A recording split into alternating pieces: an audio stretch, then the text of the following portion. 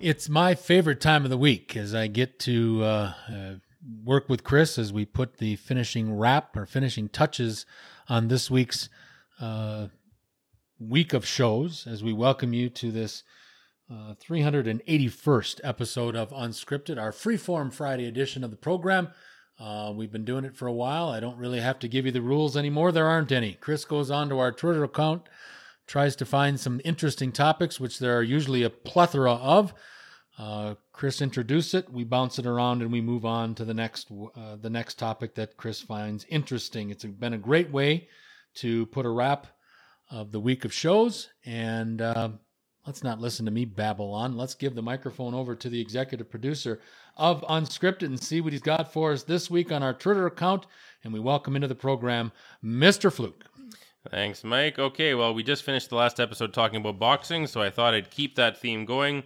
Boxing Kingdom at Boxing Kingdom 14 on Twitter, and I'm going to reword it because I don't like how they worded it, but it's real simple. Who wins this fight if both these guys are in their prime, Ali or Tyson? Oh, God. Wow. I don't think there was a better technician before he missed the 4 years because of his resistance to go into the army or go to Vietnam, and I don't know if there was a better technician. I also don't think in his prime, when Gus D'Amato was still alive and Kevin Rooney was his trainer, I don't think there was a more fearsome fighter than Michael Tyson. But in their respective primes, just because Ali was smarter, I think, I would have to give the nod to Ali in his prime. So I'm talking probably the Cassius Clay days back in the 60s when he was winning Olympic gold and he was, beating Sonny Liston in 65. He did it not only with a great, obviously, ability to punch and hit, but he outthought a lot of these guys too. And some of these guys, aren't rocket scientists, so that probably wasn't. But I think that would be the way that in their respective primes that Ali could get around Mike Tyson. Yeah, I actually think I tend to agree with you there. I'm not as high on Muhammad Ali as a lot of people. I'm not saying he's bad or anything, but to me, he's one of those guys where the legend and the myth grew so much through the talking and everything. It's almost like a Bruce Lee, where I'd love to see how Bruce Lee would do in the UFC today. A lot of people, just because they've seen so many kung fu movies, think he'd just go in there and just destroy everybody. Kick everybody's ass. And it's well, maybe, but a lot of that's Hollywood, you guys. So I don't know about that, but I think that Ali being way smarter than Tyson would certainly be a huge advantage. And I think of Lennox Lewis, who had no trouble with Mike Tyson at all. Lennox Lewis is a grandmaster in chess, and Lennox Lewis simply said, 10 times out of 10, I would beat Mike Tyson. But when Tyson was not all world at the end, that's after Gus D'Amato had died. Way after, yeah. Yeah, and you've got Don King, who really screwed up Mike Tyson. I don't care what anybody says. I've told you the story about the time when I met Mike Tyson in a Vegas gym. Nicest guy in the world. Doesn't come off like the thug that he comes off today. I mean, Mike Tyson now, look at him. Last week was at University of Alabama, giving a speech to the Alabama Crimson Tide players and coaches as they opened up their season. So Mike Tyson was unbelievable. And the things that he did and the way he demolished people. I mean, Michael Spinks was a gold medal winner and had won a heavyweight title. And to destroy him in 91 seconds, that's just... I don't think Ali had the punching power that Mike Tyson did. But I think, again, in the end, if they were to if they were to match up against each other, I think Ali's brain would ultimately win, probably not a knockout, but it would be like a technical knockout. Yeah, or even a decision. Decision, that's what I meant. Yeah, I mean, I think that even against Tyson in his prime, I mean, he won in his prime because, he had good people around him potentially, like Gus D'Amato, but I mean, he was all about the punching power and the speed, right? So I still don't think that even in his prime that he's going to beat Lennox Lewis. I really don't. And Lewis was way taller, I think had a lot more reach and could be more defensive. It's just it's a milder version of how I just think that Manny Pacquiao would never, ever, ever, ever, ever beat Floyd Mayweather. And I mean, there was Manny Pacquiao won another fight the other day, Right. And so there was calls like, "Oh, Mayweather, like now can you beat him?" Like, okay, you guys aren't getting it. Like Manny Pacquiao is a little guy who's really fast and throws punches, and he's all exciting. And Mayweather sits back and is the best defensive boxer ever. And it's not even a fair fight. It's not the style matchup is a nightmare for Pacquiao. And he's just never going to win. So I'll pretty much always take the smarter fighter is what I'll do. Yeah. Okay. I felt bad about this. Adam Schefter at Adam Schefter posted this. I won't read the whole tweet, but basically Derwin James has a stress fracture in his foot and is going to be out for about 3 months. Could come back around Thanksgiving or in December.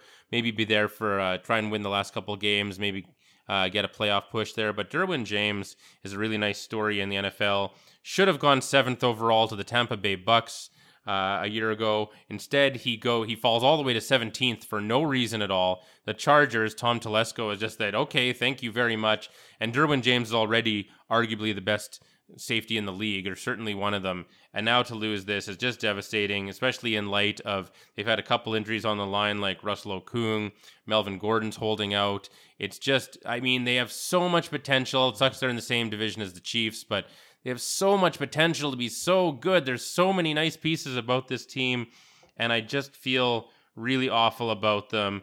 But I mean, wow, has Derwin James ever been good? This is just so unfortunate. But it just continues what we've said for years. Baltimore and the Chargers, just injuries all the time. I don't know if you blame a stress fracture on the training staff. At least it's not New Orleans doctors, but I mean, it's really sad. Like, your thoughts on Derwin James? Well, I think Derwin James was the steal of last year's draft, to be quite honest with you. And I really believe, and I still believe this, that before the Packers traded the 14th pick to the New Orleans Saints last year, enabling the Saints to take the defensive end out of the University of Texas, San Antonio Davenport. I don't remember his first name.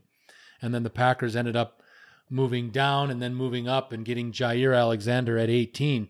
But they had a chance at 14 to get Derwin James from Florida State, and I was praying that the Packers would take Derwin James.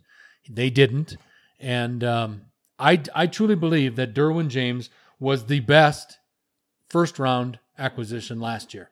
Well, certainly in terms of value. In terms of value, what he did at the position that he was drafted, I think he was the best value pick in the whole first round. And I think this is going to be a tough year in Los Angeles for the Chargers. Finally, this is their last year of playing in that AAA soccer stadium, so that's something to get excited about. But I think that the Melvin Gordon holdout doesn't seem to be making any progress at all. None. They're talking with Phillip Rivers after the season about extending his contract. There's something wrong with the whole front office of the Los Angeles /San Diego /Tijuana City Chargers. There's a lot of talent there. I don't think they realize how good they are.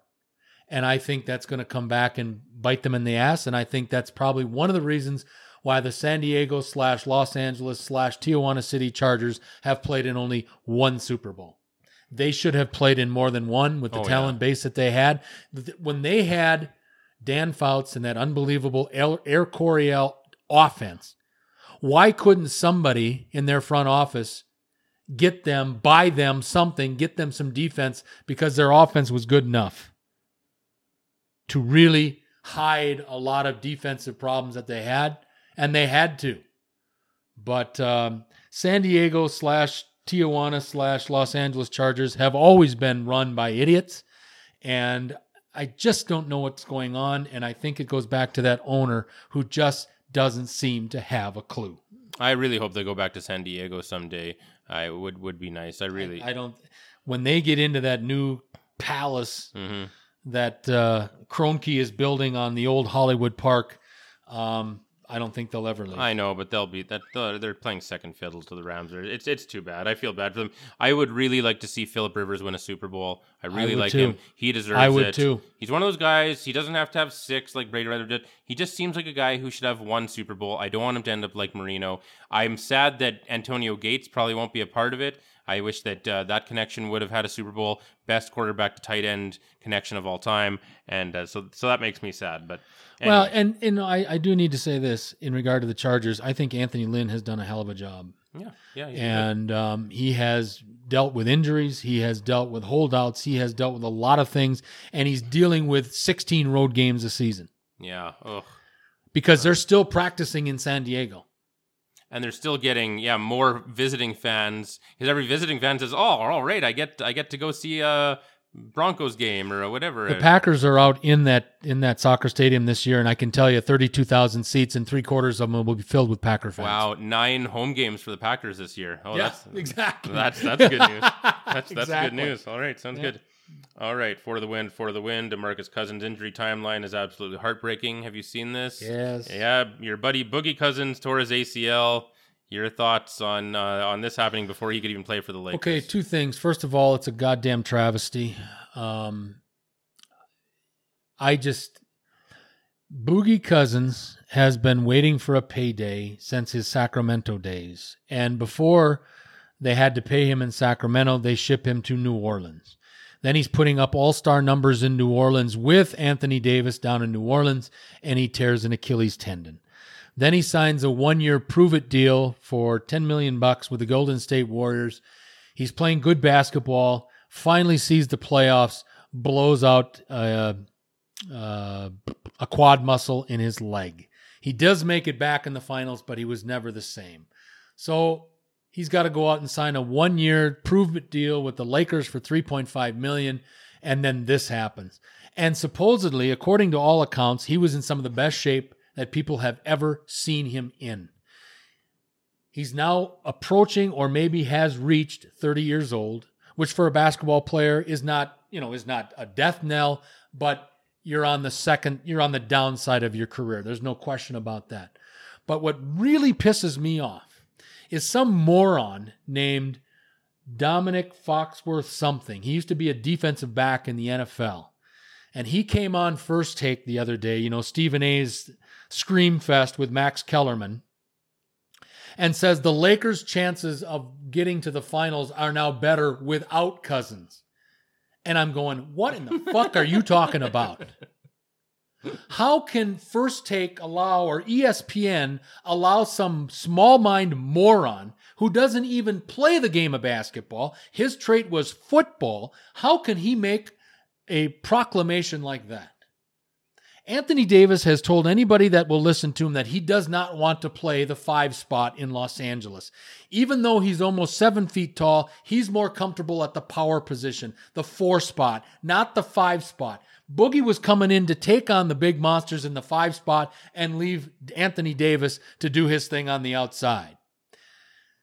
Do you feel comfortable? I know I don't. As a Laker fan, I don't feel comfortable at all with giving more minutes to JaVale McGee. Spell out the letters JaVale McGee and it comes out, he sucks. I'm only being facetious here, but he sucks. With the way things ended up this year in Los Angeles, with losing Kawhi Leonard to the competition in regard to him coming to Los Angeles and bringing Paul George with him, Boogie Cousins was needed there for not only obviously for his play on the basketball court, but for the star power he could potentially bring to Los Angeles, along with his former Kentucky teammate Anthony Davis, and of course, LBJ. And now they don't have that. I feel really bad for DeMarcus Cousins on a lot of different levels, but I feel bad for the Lakers too, because the Lakers trying to overtake the Clippers, not only in the NBA itself, but in the city of Los Angeles, just got a hell of a lot harder. Yeah, that was really too bad. Okay, so this made me laugh. ABC Action News at ABC Action News survey: 45% of Americans wear underwear 2 days or longer. That's not me. I've never even thought of doing that. I know people that are so lazy that they'll switch it around after a couple days. They'll inside out it and just wear it the other way because they're so freaking lazy. That's stupid. I can't see that, and I don't want to know anybody on that list of 45% that wear underwear more than 2 days. There are circumstances, obviously, if you're on a camping trip, and remember, I don't camp, but I've heard that can be a situation. If you have your washing machine break down, that's certainly a situation until you can get a technician in to repair it. There are some scenarios there, but I'll tell you this: I would go commando before I'd go a third day in the same pair of underwear. I'd probably go commando before I went a second day, actually. So yeah. Okay, sounds good. Deadspin. Coach who made $850,000 last year says his unpaid players are required to donate $50 to the program. So now I guess it's the Ragin' Cajuns. I don't even know what school that is. That's University of Louisiana, I believe, at Lafayette. Okay, well, so we're going the wrong way, folks. So now not only are the players getting paid, they have to pay to play. So this coach is asking his players to contribute $50 of their weekend meal money to the program. Yeah. Oh my God. And he made almost $1 million himself. Yeah, and they're unpaid. My only comment there is that coach is a knuckle dragging moron. Yep. And I don't think we have to go any farther than that. I just can't believe that he's asking his athletes to contribute to the program when they don't get any money. Legitimate money, and they get $100 a weekend to survive, and he's asking him to contribute $50. I think that's preposterous. That coach should lose his job. Yeah, I agree. Okay, Ben Fox at B Fox ESPN. Today, Iowa becomes the U.S. state number 11 to take a legal sports bet. And if any of Mike's family is listening, Iowa totally does not stand for idiots out walking around. Idiots out wandering around. Yeah, that's more idiotic than walking. Right. Wandering. Is more idiotic. Yeah, cluelessly. Yeah. Mm-hmm. Okay, so I'll list the 11 states for you. So here are the 11 states that have taken a legal sports bet. Iowa, Nevada, Delaware, New Jersey, Mississippi, West Virginia, New Mexico, Pennsylvania, Rhode Island, Arkansas, and New York. Your thoughts on the ever-growing number of states that can take a legal sports bet because it's not 1862? Well, I don't know, but I'm kind of starting to wonder where the other 39 states are, because if there are some states, and supposedly per capita, two of the poorest states per capita, per population capita, two of the poorest states in the United States are West Virginia and Kentucky. I see West Virginia's on the list. Kentucky should be on the list. If you are looking for ways to raise revenues in your respective states, I think there are two ways in this day and age to do it. Legalize cannabis and legalize sports betting. Because those are two things, regardless of how bad things are in your home in regard to your job status or whatever, we always seem to find money to bet on something. And for potheads especially, they will do anything. They will beg, borrow, and steal to get that next, what did I call it before? The next blunt. I just think if you are a state that is having some problems right now, and obviously there are a few of them down in the United States in regard to economy-wise, open your eyes and open up your wallets and open up your minds to an unbelievable way to get some revenue flowing literally through your state. The other 39 states that haven't taken a bet, wake the fuck up and realize how much money potentially is right there. You can tax it, you can do whatever you need to do to it, but ultimately you're getting a piece of the pie. Pull your head out of your ass and start getting into the game. Come on. I can't believe it's taken that long. Getting the game is right. Yeah, okay. Etobicoke Ernie. I still own a set of the old-fashioned lawn darts that had a giant spike on the end like a Civil War bayonet. I used to play with these at the lake. We used to have these gigantic old-school lawn darts. I enjoyed those. How about you? I remember a cousin of mine. We used to get together, as you know, 4th of July is huge down in the United States. And I remember getting together with family members in the Green Bay area and playing long darts with those old missiles years ago. And I remember throwing a dart that landed in my cousin's foot. And I felt pretty bad about it at the time, but then I realized which cousin I got, and I got over it really quick.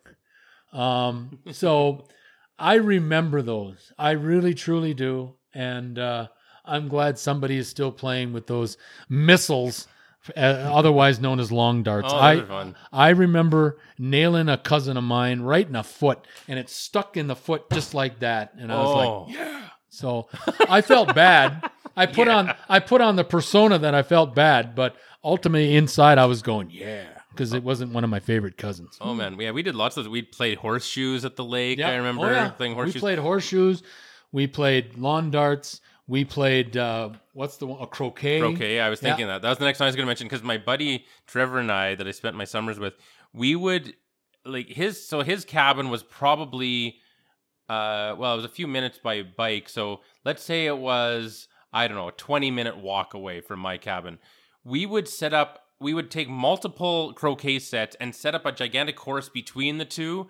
And we'd play and we would wreck these because we were hammering them so hard. We'd wreck these mallets in no time. Yep. We'd set up this huge thing. It would be an all day thing. And then, one of us would get a ways ahead. Yeah. And then you have to literally run back a ways. Your turn. And then it's your turn. Okay, run back. Did you ever get hit with a croquet ball? No, I don't think so. Our games would get so competitive that people would start whipping the croquet balls at each other. And I once got one right in the back, in the shoulder blades. And that hurt for a long time because those coming at a fair rate of speed and get you flush. I was hurt for quite a while. I remember kicking the hell out of that cousin after I got better, but I remember kicking the hell out of that cousin. Our family was unbelievably competitive. Sounds like it. Unbelievably competitive. Oh boy. And if things weren't going well, we start throwing things. Yikes. Oof. Yeah, I took a croquet ball right between the shoulder blades, and that hurt for quite a while. Raymond Summerlin at RM Summerlin. The year is 2027. Frank Gore is just 2 teams away from playing for every organization. The defending champion Rams signed Super Bowl MVP Blake Bortles to an $80 million per year extension. The Colts finally think they have figured out Andrew Luck's injury. How many teams? I mean, let's just rattle off the ones we can think of that Frank Gore has played for. Colts, the Colts, Niners, 49ers, Dolphins, Bills. There's got to be a few more. Jesus. I don't know, but it's been a few. Blake Bortles, he hadn't been signed by anybody yet, has he? Oh yes, he is the backup for the Rams. Oh, that's right. Okay, so that's right. You know what? He was. That's right. He after signing that recent $20-some million a year deal for some unknown reason with the Jags. He at this point, the knock on him has always been that he's not serious about his career. Right. And just like Josh Rosen, I also have a scathing article and blog about Blake Bortles as well, if you want to check that out on our Patreon page. But Blake Bortles, it's talked about. They talk about how he likes to party all the time, and everyone says he's not serious about his career. So what he did here is he said he was so interested in learning from Sean McVay on how to be a good quarterback that he said he'd play for free. Right, I remember. So they just signed him 1 year, $1 million is what they gave him, which is totally fair. Again, Blake Bortles, one of those guys. I don't want him to be my starter, but he's a great backup. I mean, he's got lots of starting experience. He has a big arm. He has shockingly great scrambling ability. He's the greatest quarterback of all time in garbage time.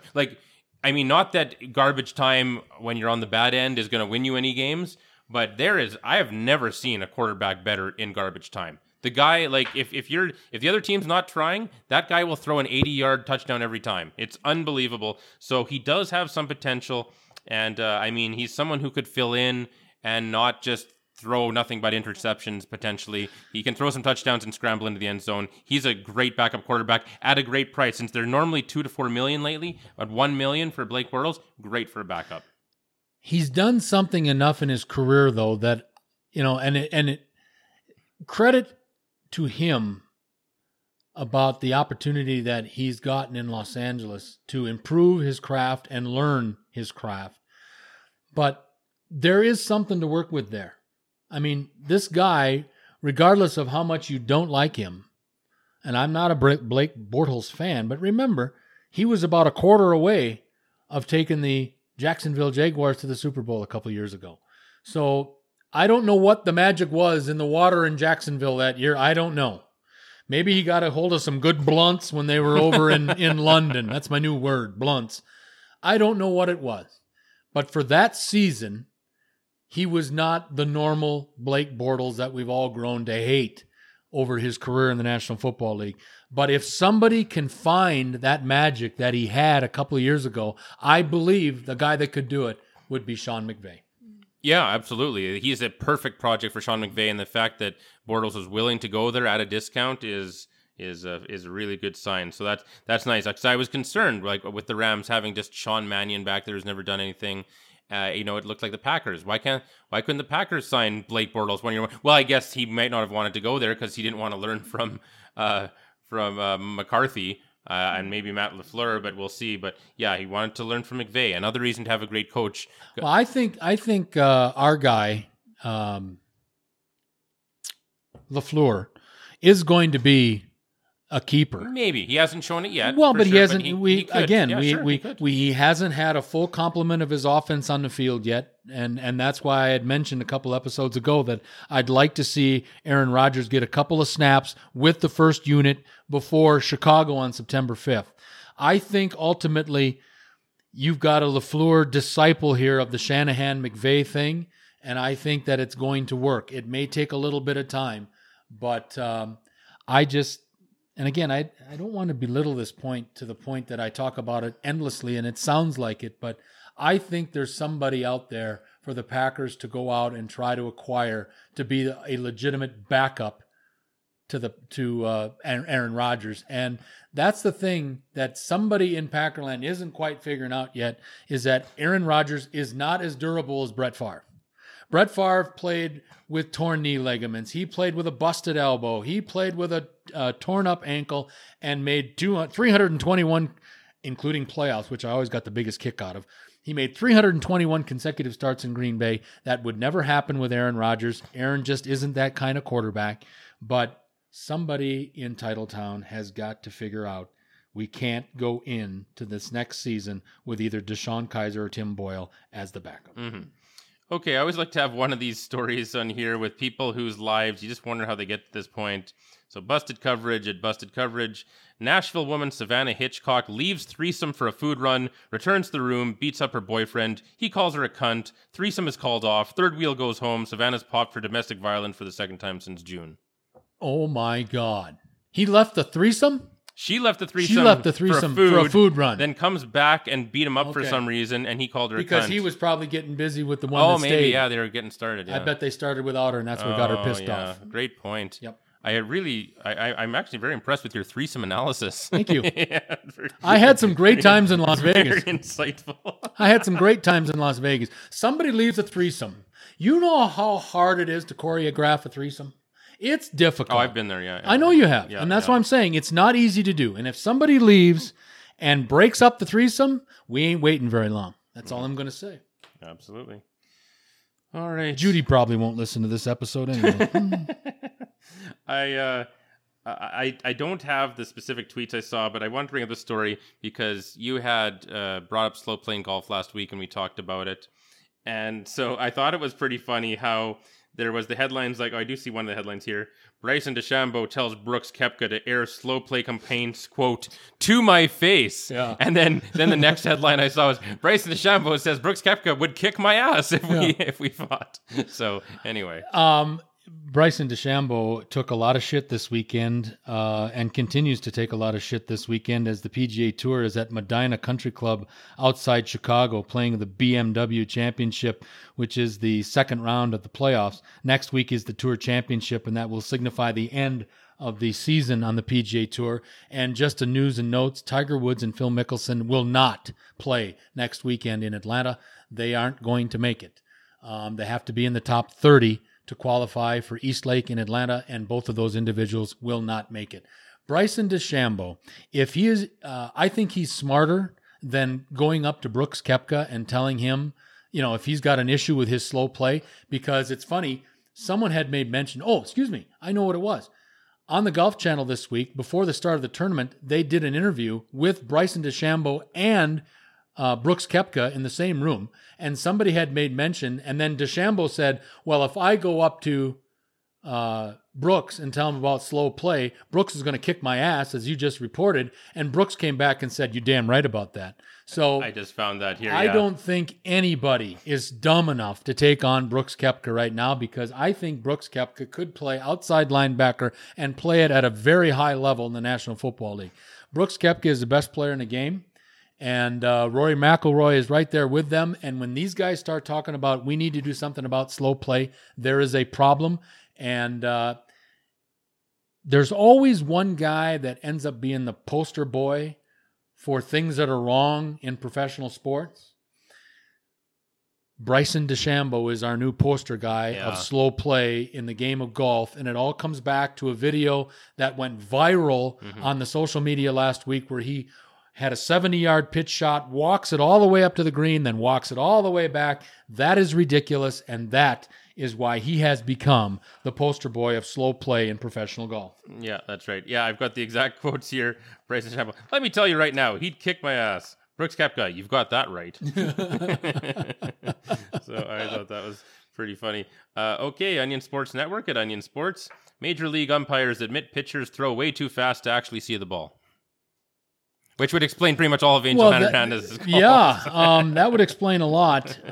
My question there is, and I think ultimately someday, I think still in my lifetime, we are going to see, like you're seeing in that Eastern League where you're seeing robots. Yeah. I think we're going to see robots. Yeah. Oh yeah, we have to. You have to. At some point in time in my life, before I'm put in the ground, I believe that we're going to see robot umpires in Major League Baseball. Should just be a few years from now. And I don't think it's going to be that far away, because there's just too much animosity these days between high-paid athletes and the umpires. And when you got umpires, like you mentioned, morons like Angel Hernandez that have taken the game to different levels, and not in a good way. No. Angel Hernandez has become the show when he's the umpire, and that's wrong. That's a great point when they say these pitchers are throwing it faster. So what, they're guessing? Or they're doing it on hearing when the ball hits the catcher's mitt. That's what they're doing. It's instances like this that are going to bring robots to the game faster than we ever anticipated. Yeah. Okay, I mentioned last week to you about how Deadspin here, they're doing a team on why, they do articles on why every NFL team sucks, and they have a funny headline, whatever. So here's one for this week. The quarterback is a human cup of ranch dressing. The Vikings suck. Well, I got to say this. I think Chris and I are pretty damn good at this, and we've gotten a lot better over the last 380 episodes. But I can't quote you what number episode it was, but I can remember exactly what both of us said in regard to Ziggy Wolf and his son Mark, who signed Kirk Cousins to a 3-year, $84 million, and all $84 million were guaranteed of that contract. I thought that was the worst signing in National Football League history, and I stay by my stance today. To guarantee $84 million to what I believe is a career backup is bullshit. Now, it's good it's the Vikings because it doesn't take them to the next level. And here's the sad thing. And I have cousins that live in the St. Paul area that are huge Vikings fans. And when I do see them, it just becomes a bitch fight between Packers and Vikings fans. But I'll tell you one thing right now. The Vikings, when they lost a couple years ago to the Eagles, 38-7 at the NFC Championship game. Everybody remembers that. A great day if you're a Packer fan. But here's the thing. Offensively, bad day for the Vikings, obviously. Very good Philadelphia Eagles defense. But here, I pose this question to Chris, and I pose this question to our listeners of Unscripted. Since the Vikings went to Kirk Cousins at quarterback, and previous to that, Case Keenum was the guy that took them to the NFC Championship, has the Vikings offense improved under Kirk Cousins versus what it did under Case Keenum? My answer is no. And if that pisses off Vikings fans, who the hell cares? I don't think the Vikings have improved offensively with Kirk Cousins. And I think when it's all said and done, Rick Spielman, the general manager, Ziggy Wolf, the owner, his son Mark, and obviously Coach Zimmer, are going to be like, when does this 3 years end up? And I don't think there will be a second contract for Kirk Cousins in Minneapolis. Yeah, that's not what you call a good ROI on Nope. on an $84 million investment. We've already talked about Mike Tyson, but I just wanted to mention that for the win, Mike Tyson says he smokes around $40,000 worth of weed a month at his ranch. Oh, yeah. And I mean, in California. yeah. Oh, absolutely. So- There's no question. And part of that, I believe, is for pain. Oh, sure. Oh, yeah, of course. Yeah, 100%. Part of that is for pain. It's not all recreational Oh, yeah, use with no. Iron Mike, but I mean, Mike. Okay, we're not talking about a rocket scientist here. He's got some issues in regard to his health, and obviously, cannabis probably helps Tyson, and that's part of his $40,000 bill a month of cannabis consumption. But before we all just think that he's Cheech Chong encapsulated, or whatever word I'm using here, some of that is for pain, and I will give Mike the benefit of the doubt on that one.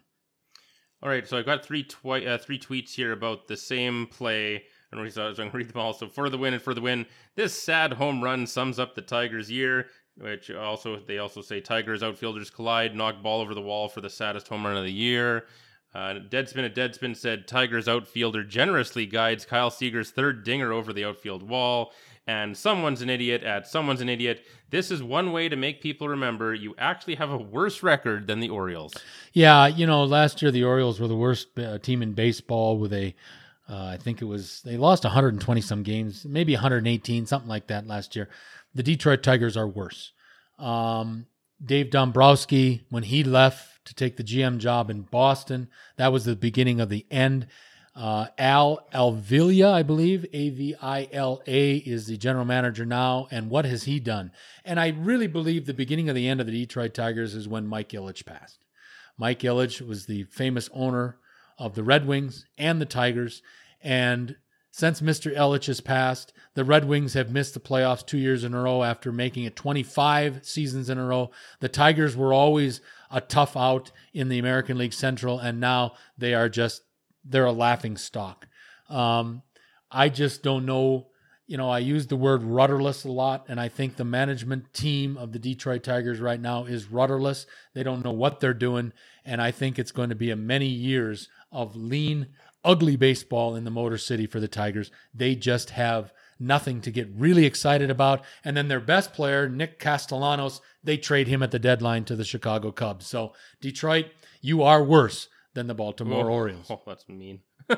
Okay, so Floyd Mayweather at Floyd Mayweather, the real guy. Numbers don't lie, and BoxRec told the truth. So BoxRec is this company that ranks all the top boxers, and they have a point system that they use. And so they ranked, I'll give you, here's the top 25.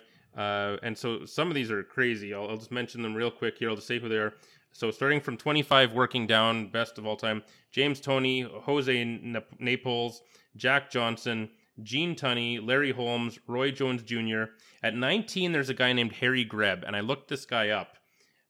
Like all these other records, most of these guys have like 50 or 60 wins.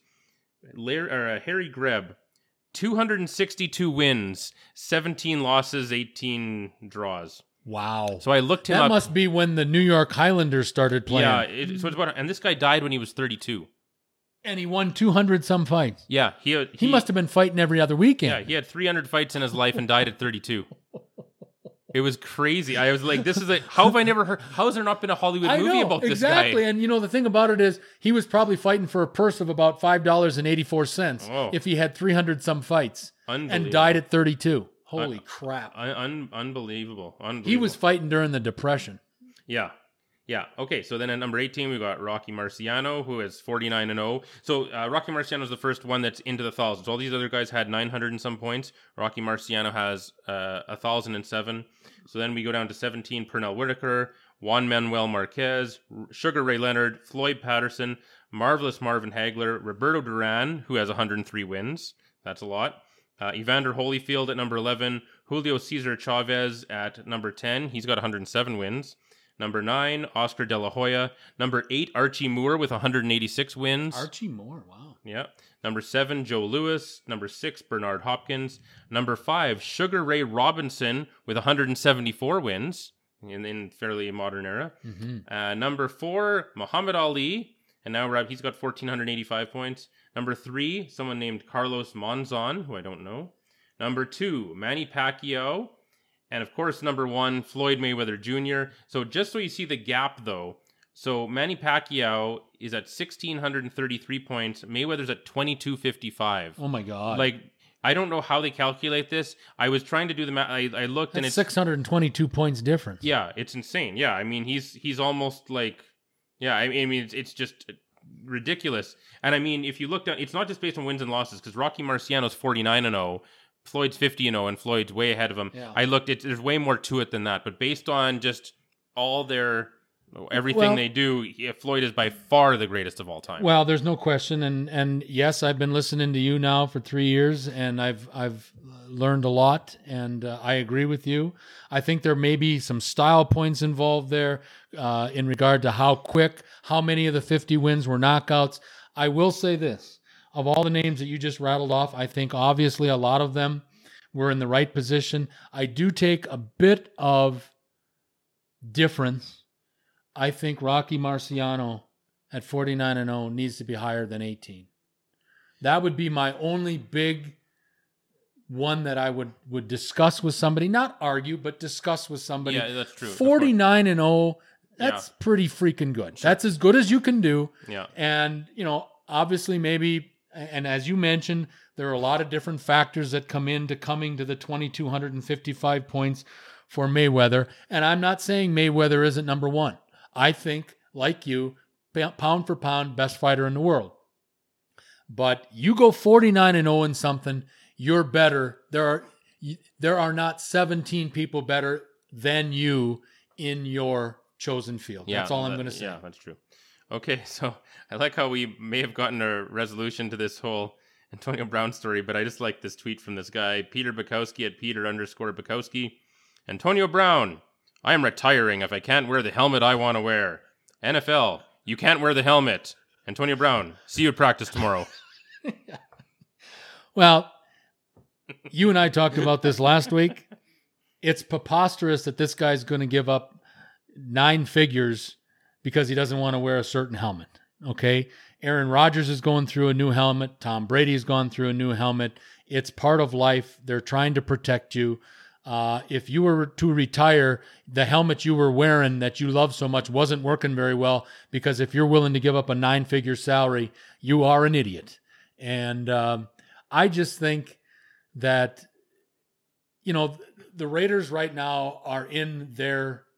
This is the Raiders' time right now, because this is the most time and the most attention that anybody's going to spend on the Raiders this year because of Hard Knocks. Because once the season starts and the Raiders start sucking, no one's going to care.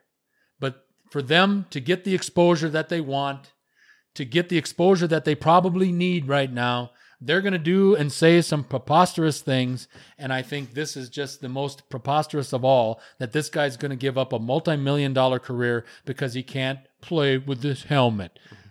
Antonio Brown, just wake the fuck up. Shut the fuck up and learn what you're supposed to learn, learning your new offense in Oakland, and make a contribution to your new team. And we will see you September 9th when you host the Denver Broncos in Oakland. Yeah. Okay, we're winding down here. Just want to finish off a couple things here briefly. So, Statler and Waldorf, they're the two Muppets that are like, they're up in the balcony, like they criticize everything. Oh, yeah. Like Ebert and Siskel. Yeah, they're kind of like that, and they sit up there and they just make fun of everyone. Yeah. So this kind of like you and I. Yeah. Well, it kind of reminded me. This tweet reminded me of you a bit, and it reminded me of our buddy Ryan Hall a bit too. But it's one of them says, "How would you rate this weekend, Waldorf?" And the other one says, "Meh." And the other one says, "Meh, not great then?" And he says, "No, it's been fine. Meh is as high as where my ratings go." And I just thought that was kind of a Mike Jensen, Ryan Hall type thing. Oh, yeah, that would be me. Yeah. That would be me, no question. Meh, yeah. A lot of things have happened in this last year and a half, 2 years, and except for getting together with Chris and doing Unscripted, there have been some things that at best have been meh over the last couple of years. And so, yeah, I'm very relatable to that comment. And regardless, my kids are still healthy. My wife still seems to like me. Chris still lets me come over and do this. So, not everything is so bad, but I've become a little bit more jaded, I think, over the last year, just because of some of the circumstances and some of the situations that I found myself into. And not all of them are because of my doing. I can't do anything in regards to how old I am or the day I was born. And if some employers in Calgary think I'm too old to do the job, well, I think that's their loss. But I have become more jaded. There's no question. I really only have fun doing unscripted and when I'm on a golf course or when I'm in Las Vegas. And I need to get over that. I know that. But I need to find something like Chris did that's fulfilling and satisfying, and you look forward to it. And I think that my attitude would change if I could potentially find something like that. Well, I think you've turned the corner in a lot of ways. You're in a better spot than you were at one time. Yes and no. Yes and no. Is it totally satisfying? No. But I'm hoping that I get some clarity this week. I've got a big week lined of meeting with some people, and I think my meh would turn into a little bit more enthusiasm if a couple things would go my way. And I know I feel as I listen to this, and I will listen to this as soon as Chris produces it, because I like to go out on my walks and critique myself. It'll come off that I'm kind of feeling sorry for myself, and maybe that I am, and I need to get over that. But a lot of you out in the unscripted land don't know everything that I've been through this last couple of years. And so I need to pull my head out of my ass and start looking at more of the positive things, and that's what I'm trying to do. But I have had a lot of challenges in the last year and a half, 2 years, and I think one of these days, something good is really going to happen, and I'm really looking forward to that day. Yeah, variants will swing back the other way. Okay, there's a couple, I want to end with a couple of Packers stories, and I know we've done even more Packers stuff than normal maybe this week, but hey, you're listening to Unscripted, you're going to get your Packers and your Oilers fix for sure, and maybe OD on those two things. Real briefly, though, I wanted to mention, we already talked about the Cowboys and Dak Prescott's ridiculous $40 million demand. Yeah. And so I just saw two tweets I just wanted to quickly mention. NFL memes at NFL_memes. Breaking, Eagles fans start GoFundMe to pay Dak Prescott the $40 million he wants in order to keep him on the Cowboys. And Field Yates at Field Yates. His response to Dak Prescott seeking $40 million was 2020 headline: Mahomes seeking $100 million annually and controlling interest of the franchise, which is that's what he deserves if Dak Prescott's worth 40 for sure. Okay, so two tweets I wanted to go over with the Packers. So the first one, Deadspin at Deadspin. So this is the whole why your team sucks. They're doing it for everyone. I'm assuming they're going to do it for the Patriots and everybody. But so here's their headline for it. Packers Nation is a cul-de-sac of odd-smelling ranch-style houses, each one uglier than the next, with a loaded handgun and a pan of gross-looking 7-layer dip on every table. The Packers suck. There's nothing to say. He's exactly right. It is right. If you've ever seen, and I've been to Lambeau Field many, many times, right outside Lambeau Field, you've got the physical stadium itself. Across the street, you've got the Don Hudson indoor facility, which is beautiful. Then you've got their 5 or 6 different practice facilities that are of the AstroTurf, that field turf variety. And they've got a Ray Nitschke field, and they've got, each field is named after one of the Packers superstars of the past. But then right outside the Packers complex, you just have neighborhoods of houses. And that's exactly what it is. And every house has a Packer room. Every house has some variants of green or yellow in the exterior paint job. It is Packerville is what it is. I don't know how else to describe it. 7-layer dip is always there, and there's alcohol always there, and they will support the Packers no matter what. And every Sunday or Thursday or Friday or whenever the Packers are playing at Lambeau, everybody will throw a sign out in front of their lawn and let you park in their front lawn for $20. It's just... There are some things in life, folks, that don't ever change.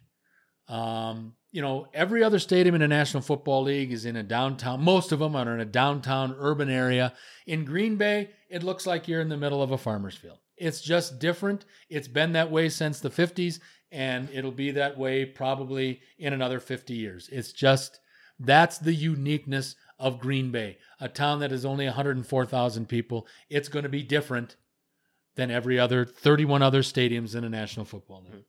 Okay, so the last one I want to go over is a guy named Andy Herman at Scotty Sports.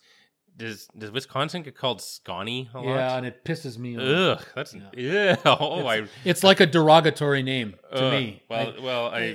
He's that's clearly like, not using it derogatory. I know that, but to me, that's like calling somebody from Iowa idiots out wandering around. Scotty, that's just cheesy, and it doesn't represent the Wisconsin people well. But go ahead. That's a nasty word. Okay, so what he's done, he's come up with 12 different categories for best quarterback on the Packers. So your answer for each of these, you have to say either Favre or Starr or Rodgers, one of the three. So I want to see how often yours matches up with his here. So there's 12 different criteria. Yep. So I'm going to say something, and you say which one of the three you think it is, and then I'll say which one he said it was. Okay, so here's 12 different ways to rank quarterbacks. Has to be one of the three guys. Got it. Favre, Starr, or Rodgers. Okay. Most important. This is all time, right? Most important. Rodgers. He says Starr. All right. Starr had a lot of stars to work with. I don't think Rodgers has that same. He doesn't have a Paul Hornung or a Jim Taylor in the backfield. He doesn't have a wide receiver like Boyd Dowler. He doesn't have a wide receiver like Max McGee or a tight end like Marv Fleming. So I would say Rodgers, but that's okay. Best of their era. Rodgers. You went with Starr again. Well, that's the 5 championships, but again, he had a hell of a cast to work with. Okay. Best off the field. Favre. Really? He went with Starr again. He's 3 for 3 on Starr. Well, he must be.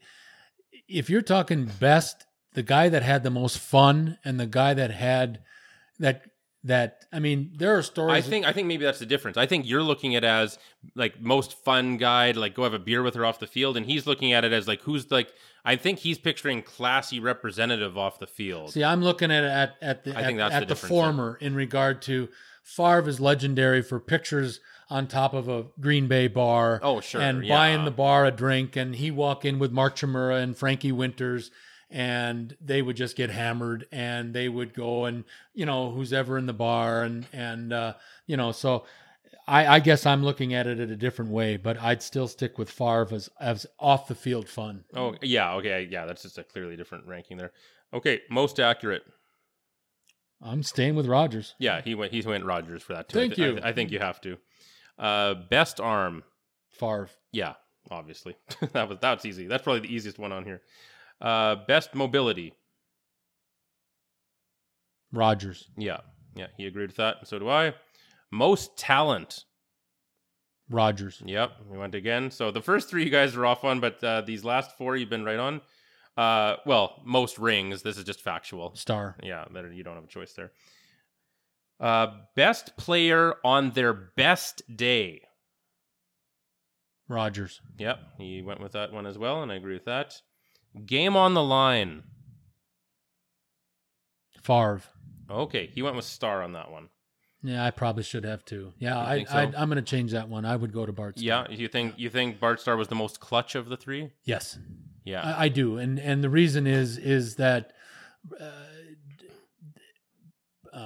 Bart Starr lost only 1 playoff game in his decorated career, and his numbers got better in the playoffs than in the regular season. Okay. And so I guess I would change that vote to Mr. Starr. Okay, that's fair. Okay, 2 left. Well, this one's pretty straightforward. Win a game today. I assume win a game today must mean win a game in 2019. Well, that's Rodgers. Well, there's not even a choice there. Yeah. Okay, most enjoyable. Now, I've got to go with Favre on that one. And he did too, yeah. Favre just did things that the other 2 just didn't do. Favre threw the ball through a brick wall, expecting it to get through, and a lot of times it did.